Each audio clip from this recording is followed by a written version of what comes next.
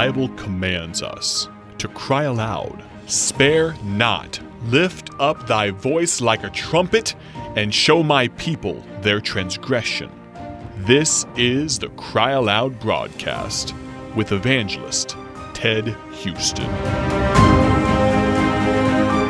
Glad you're with us again today and with a radio broadcast, Cry Aloud, and thank you for listening in. If you've been listening in for the past several days, you know that we were talking about, does your determination equal your determination, and how that Paul said, "I will not be brought under the power of any." He said, "All things are lawful to me, but I'll not be brought under the power of any." So he made a determination, but that determination was not going to take place unless he had a determination that equaled it. You know, a businessman decides to start a business. He determines to do that, but he's got to have a lot of determination to see that through. Many of you in your life, I think, in fact, most all people in their life have made a determination about what they want to do with life. Become a doctor, a lawyer, or become a CPA, or maybe they wanted to work in a certain field. I went to college with a guy that wanted to be an engineer on the radio in the railroad. And that was his determination, and I think he eventually got there. But it didn't happen just because he said, "That's what I want to do. That's what I'm going to do. That's what I will do." And he was pretty determined that's what he will do. But it didn't happen just because he made up his mind. He had to work at it.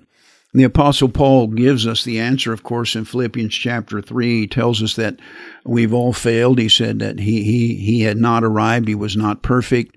And he said that we need to forget those things which are behind, and we need to reach forth unto those things which are before, and we need to press toward the mark of the high calling of God in Christ Jesus. And so we need to forget the things behind. And if you dwell on the past, you'll never succeed in the future. If you've made a determination to be a soul winner and you failed, well, forget it. Get up, brush off yourself, and go again. I talked about my failure in tackling as a football when I played football in college, and how I had to do it over and over again. And I worked hard, and I became a good tackler.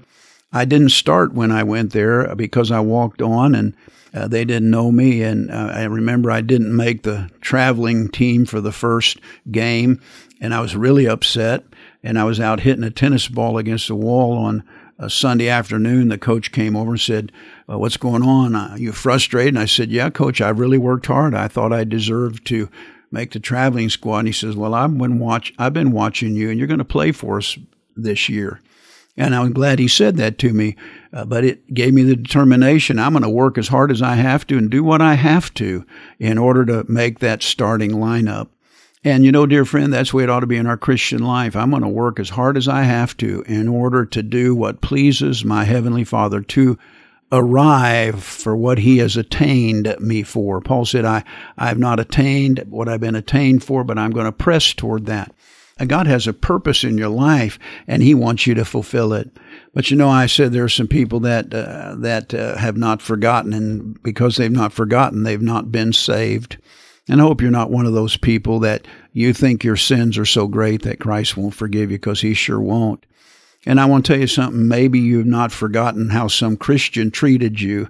And so you say, "I'm not going to get saved because of what that church did to me, or what those Christians did to me." Well, dear friends, you better forget that and not let it hinder you from obtaining salvation. So run that you may obtain, and press toward the mark and get that salvation, dear friend.